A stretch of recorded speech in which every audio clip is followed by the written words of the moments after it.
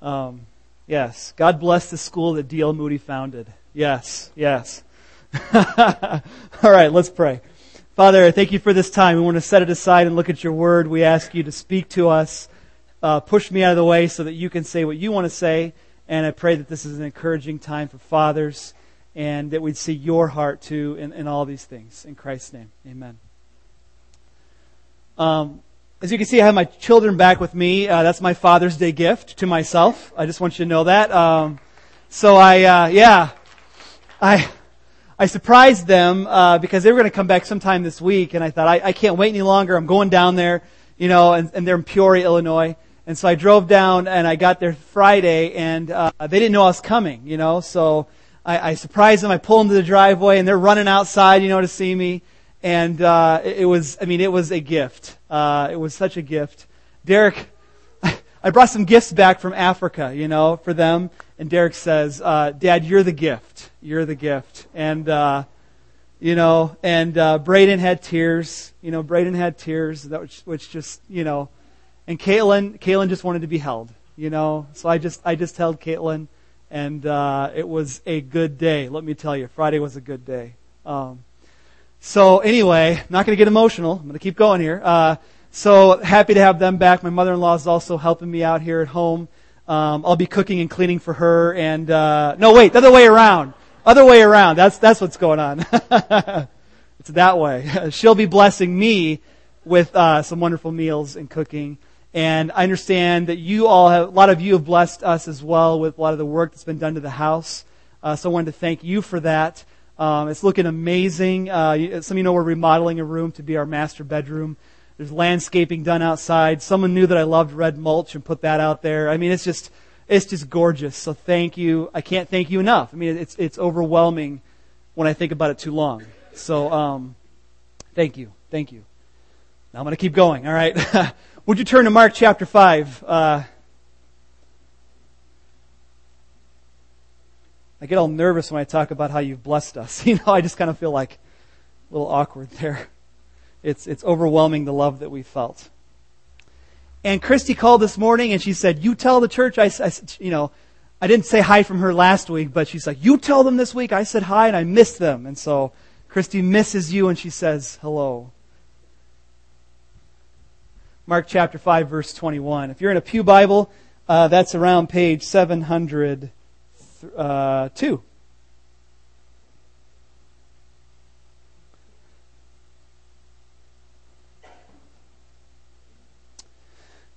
We should probably start in verse 21. Here we go. When Jesus had again crossed over by boat to the other side of the lake, a large crowd gathered around him while he was by the lake. Then one of the synagogue leaders named Jairus came, and when he saw Jesus, he fell at his feet. He pleaded earnestly with him, my little daughter is dying. Please come and put your hands on her so that she will be healed and live. So Jesus went with him. A large crowd followed and pressed around him. A woman was there who had been subject to bleeding for 12 years. She'd suffered a great deal under the care of many doctors and had spent all she had. Yet instead of getting better, she grew worse. When she heard about Jesus, she came up behind him in the crowd and touched his cloak, because she thought, if I just touch his clothes, I will be healed. Immediately, her bleeding stopped, and she felt in her body that she had been freed from her suffering. At once Jesus realized that power had gone out from him. He turned around in the crowd and asked, who touched my clothes? You see the people crowding against you, the disciples answered, and yet you can ask, who touched me? But Jesus kept looking around to see who had done it. Then the woman, knowing what had happened to her, came and fell at his feet, and trembling with fear, told him the whole truth. He said to her, daughter, your faith has healed you. Go in peace and be freed from your suffering. While Jesus was still speaking, some people came from the house of Jairus, the synagogue leader. Your daughter is dead, they said. Why bother the teacher anymore? Overhearing what they had said, Jesus told him, Don't be afraid, just believe. Now we'll stop there for a minute. I want to focus on Jairus this morning. I want to focus on Jairus. There are times in a father's life where there's moments where your character is on full display. When I mean, we don't know anything else about Jairus, right? He's a synagogue ruler. Sometimes synagogue rulers were laymen, and they were in charge of making, the order of what's happening during the day at the synagogue. Prayers, scripture readings. They're in charge of what's happening in the synagogue, the place where people come to worship. Sometimes these guys were Pharisees that were the rulers of the synagogue. We're not sure. We just don't know a lot about Jairus. We only know that he had a very important position in the synagogue. And you think about it, this guy has a life. He has a child, a daughter, and a lot of you know how it's going to end. It ends well for the daughter. A lot of you know this story, okay? She doesn't stay dead, and we're going to read that in a second. But out of all the things that could be written about Jairus, we have this much about him. This is what we know. This is what he said. This is the kind of father that he is. And as I'm reading this, it just struck me that there are moments that I can remember my father doing something or saying something, and it just sticks with you. It just sticks with me. I had the privilege often of, and I consider it a high privilege and a high honor, to sit down with people when a loved one has passed away. And so I sit down with the family members, and they talk about Dad. They talk about the kind of man that he was, the kind of man that he is. And often I hear one or two kinds of things. I hear a lot of the normal, everyday, ordinary moments. I ask them, would you talk to me about him? I want to see him through your eyes. I knew him this way, but I want to see him as one of his children would have seen him. And I hear the very common, everyday moments. I hear the stories about, I hear what he smelled like when he came in from hunting. I hear the prayers that he prayed at night, his Bible open and him sitting in the chair reading the scriptures. I hear these kind of just everyday things, but then I hear something else sometimes. I hear moments that stand out that were so definitive of what kind of man this was. In other words, they'd say things like, we didn't always see Dad do this, but there was this one time. There was this one time when he said this to us. When he did this for us. There was this time when I was in the hospital and Dad was there and he never left. You know what I mean? There's these events that stick out in our minds and they define how we think about him. And I think for Jairus, this is one of those moments. And even though the daughter wasn't there to see it, the scriptures record it. And I'm sure Jairus told the story.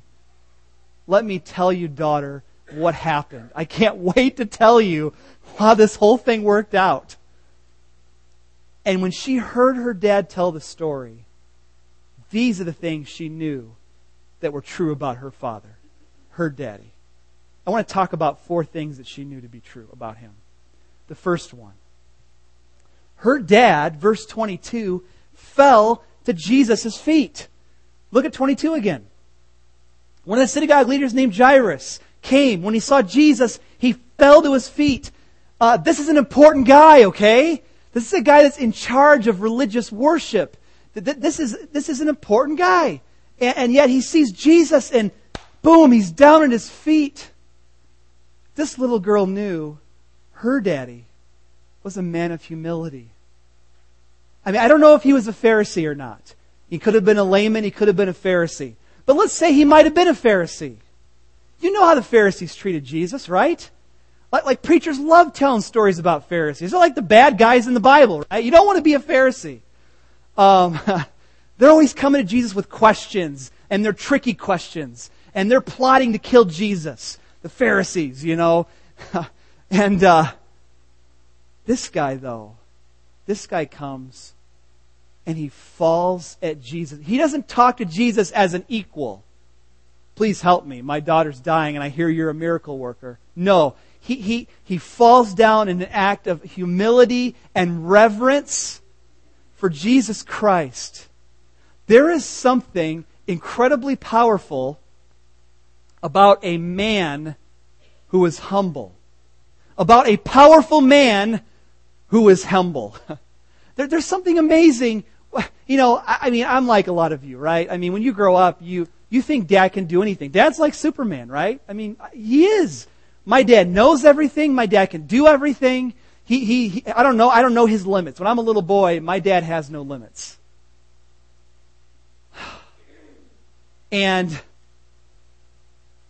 when you see this man who was so intelligent and so strong and so humble, it just shakes you to your core. Because you know what the world is like. And we read the Bible, how many Pharisees came to Jesus in a prideful way. Jesus, answer the question, right? Is it lawful to pay taxes to Caesar? Tell us. We're the Pharisees. Right? I mean, this is the way they came. But when you see men who are intelligent, who are strong, who we admire in so many ways, and we see the world, and we see how people who are intelligent and strong act. We see them on our reality shows, right? We see how they're like, give me the glory, give me the accolades, look at me, praise me. But when we see our dads not seek that, oh man. When we see the humility in our men, I mean, some of you dads, you just don't brag about yourself. My dad was like that. My dad was a runner, okay? I mean, he ran in high school. He ran for Bradley University. They paid him to run. I mean, he was fast. He was fast. And I remember going on runs with my dad in high school. I could never run as fast as him on my best day. It just never could happen. I could never go as far, One time he took me on a run, it was like 6 miles, and I was like so winded, and I was like, how far was that? 6? You want to go a couple more, And I'm like, that's my dad. But one time I'm running with him, and he's like telling me a story about something, and about some record that he broke in high school, and then where he ranked on the national rankings for high schoolers in the marathon. He's telling me where he placed, and it was just like, wait a minute, you're telling me you're that fast and you never told me, and now I'm like 16, 17 years old? I could have left home and not even heard this story, That's my dad. He just didn't talk about himself a lot. So when he did say something about himself, you were like, listen up, I mean, who knows what he's done that I have no clue about? And yet, it's almost more powerful to know that he doesn't care to tell everyone. He walks into a room, he won't talk about himself. It just never happens. A lot of you men are so great at so many things, and your kids admire you for so many things. And your humility just puts the exclamation point on those things. It's amazing. Jairus falling at the feet of Jesus. Secondly, look at verse 23. By the way, when men show humility, just one more thing about humility. Jesus, being by his very nature God, Philippians 2 didn't consider equality with God something to be grasped, but made himself nothing. Taking on the form of a servant, becoming obedient to death, even death on a cross, right? That's humility. You're God, and you step down here, dads. I mean, when you show Christ like that, there's just nothing like it. Anyway, I've said enough about humility. It's so powerful. Secondly, verse 23. He pleaded earnestly with him. My little daughter's dying. Please come and put your hands on her so she will be healed and live. So Jesus went with him. Number 2, this little girl knew my daddy pleaded with Jesus for my life. My dad pleaded with Jesus. He is a man of prayer. He's a man of prayer. Jairus, ruler of the synagogue, right? I mean, he could have organized the whole prayer meeting for his daughter, right?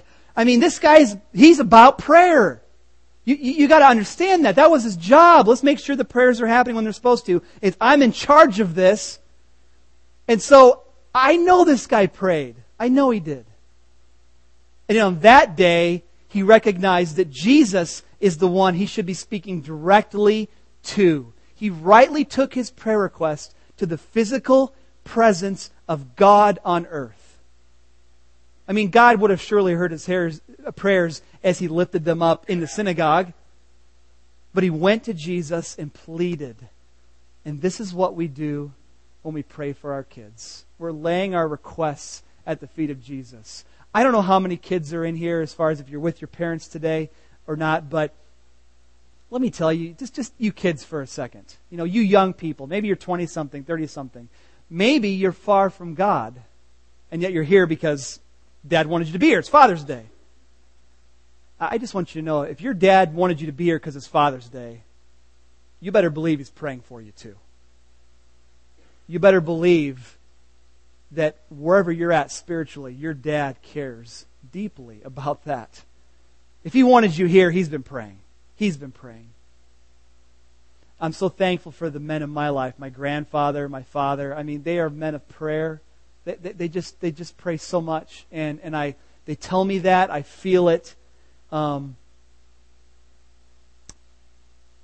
just so thankful for you men. I remember one time I was in a leadership group in Watoma, a bunch of us guys studying leadership, and we take prayer requests every Saturday morning together. And I'm telling you, 90% of those requests were for children. And of the 90%, at least half of those were for children who have walked away from the faith. I mean, us dads carry burdens. And rightly so, we give them to God the Father, who wants to draw people to Himself and bring some wayward sheep back. Dads, I mean, kids, even if you're not wayward, even if you are following Christ, kids, sometime today, thank your dad for praying, because he's thinking about you. He's lifting you up. Thirdly, verse 25. You might have thought, why did the pastor read this part? A woman was there who had been subject to bleeding for 12 years, right? Okay, so she comes up, touches Jesus, she gets healed. Jesus says, "Who touched me?" What's up with this? I mean, this is Jairus' story, right? This is his time. His daughter's dying. Bleeding, dying. Dying. Help the girl. This little girl knew her dad had to wait while Jesus helped other people. I'm sorry. If I'm Jairus and I'm there, I'm going, Jesus, come on.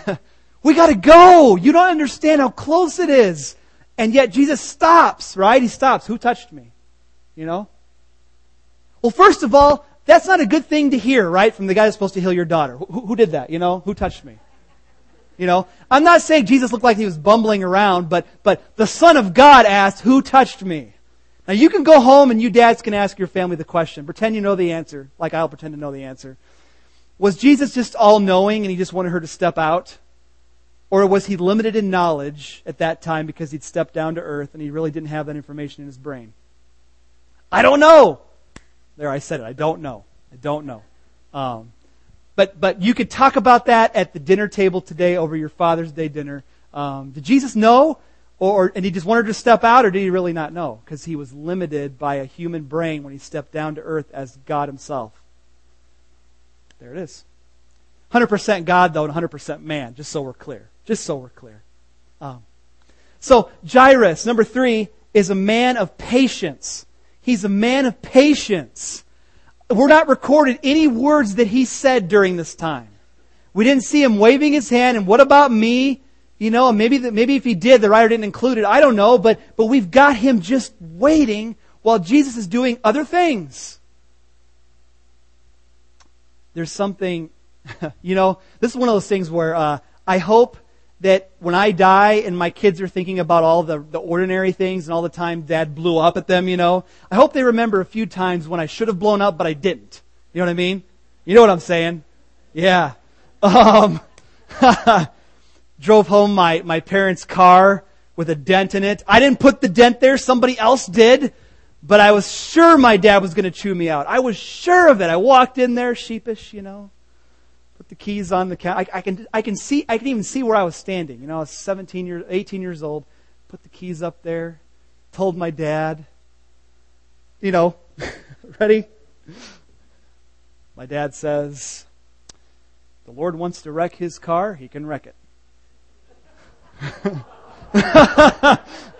Wait a minute. I didn't say Jesus was driving. I said I was driving.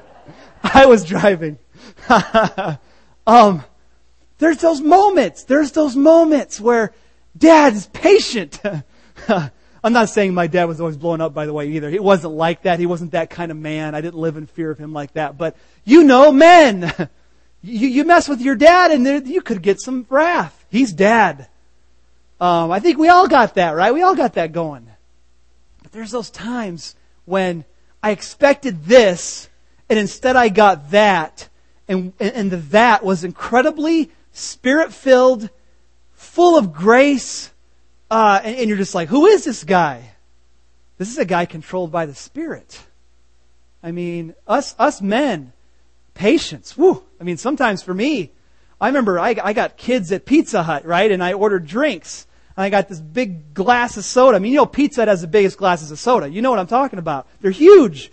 And they put this thing in front of me. And I forget which kid it was. I think it was Braden, right? He's just a little baby. He doesn't even know. He's a little kid. Reaches up, boom, knocks that big cup over. And waitress comes by and, I'll clean that up. She cleans it all up. Brings me another soda. Boom, he knocks that soda over. Like, patience. There's something incredibly powerful when men show godly patience. Because we know God's looking at us, right? And He sees what we do. I saw what you did Wednesday. And I'm sure God's going, I wish I could just go, you're the pastor, You should know better. And yet, He's like, I'm going to be patient. And us fathers, when we do that, I think it's just incredible to our kids. And they'll go, and when my dad's dead and gone, I'll be thinking about that story when he should have chewed me out or could have chewed me out. And he said, well, God wants to wreck his car. Patience. Okay. Finally, lastly, look at verse 36. They just came and said, your daughter is dead. It's over. This is it. Jesus was too busy with everybody else. She's gone. Don't bother him anymore. Verse 36, overhearing what they just said, Jesus told him, don't be afraid, just believe. Just believe. Number 4, her dad believed what Jesus said. She knew her dad believed. Her dad believed. Her dad was a man of faith. Fourthly, a man of faith. I've said a lot of great things about dads, right? Patience, humility. These are amazing qualities that they stand out to children. But faith. Got your Bible open, reading it in the morning. The prayers that you pray. The belief when families going through hard times and you've got a word for them from the Scriptures to read to them. Faith. When you say, God promises this, I know life really stinks right now, but God promised this. He's with you. When men show their faith in those sorts of ways, it is wonderful. It is powerful. This man was a man of faith. I want to finish the story before we end here. So here's how it all turns out. Verse 37, Jesus didn't let anyone follow him except Peter, James, and John, the brother of James. When they came to the home of the synagogue leader, Jesus saw the commotion with people crying and wailing loudly. He went in and said to them, why all this commotion and wailing? The child's not dead, but asleep. And they laughed at him. After he put them all out, he took the child's father and mother and the disciples who were with him and went into where the child was. He took her by the hand and said, Talitha cum, which means, little girl, I say to you, get up. Immediately the girl stood up and began to walk around. She was 12 years old. At this, they were completely astonished. He gave strict orders not to let anyone know about this and told them to give her something to eat because death gives you quite an appetite. Talitha cum, little girl, get up. So maybe you're here this morning, child or father or mother, or whoever. Maybe you're here on Mother's Day and you said, man, I don't deserve half of those things said to me that pastor said this morning. I only see failure, failure, failure, failure. The point of the story is not just about a good dad. The point of the story is Jesus gives life. He gives new life. When Jesus says, get up, rise, He gives you life. And some of you don't know that, you know? Some of you can only see the list of your failures. I did this, I failed in my marriage this way, I did this to my children. I mean, you just got a list. We call that sin. And for some of you, the word you need to hear is, get up, rise. I'm giving you new life. See, Jesus came not just to heal people, not just to teach people. He came to give life by giving His body on the cross to pay for your sins and my sin. That's what He came to do. So if you've never accepted that forgiveness, I don't want you to walk out of here going, some people really are worth looking up to and admiring. That's not me. No. Jesus wants to transform you. He wants to transform you and give you new life. So, I want to give you a chance to respond if you'd like to. If you could close your eyes and bow your heads. And if you're here this morning and you say, you know what? I need that new life. I need forgiveness. I've never asked Jesus to deal with my sin. I've never said I was going to follow Him. But this morning I see it and I want it. I want Jesus to transform me into a person of patience and humility. All these amazing things, this faith. I want that. You can't have it unless you believe in Jesus first. And then He starts to transform you slowly but surely into who He wants you to be. So if that's you and you want to receive that forgiveness this morning, would you look up at me and make eye contact with me and we will pray together? If that's you. If that's you.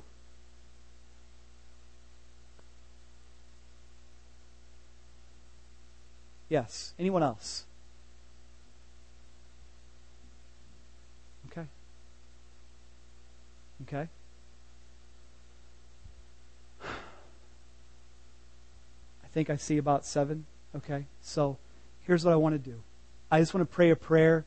And if this is your heart, you can pray this in your heart. You know, I don't teach people a magical prayer. There's no magical words. It's do you believe this or not?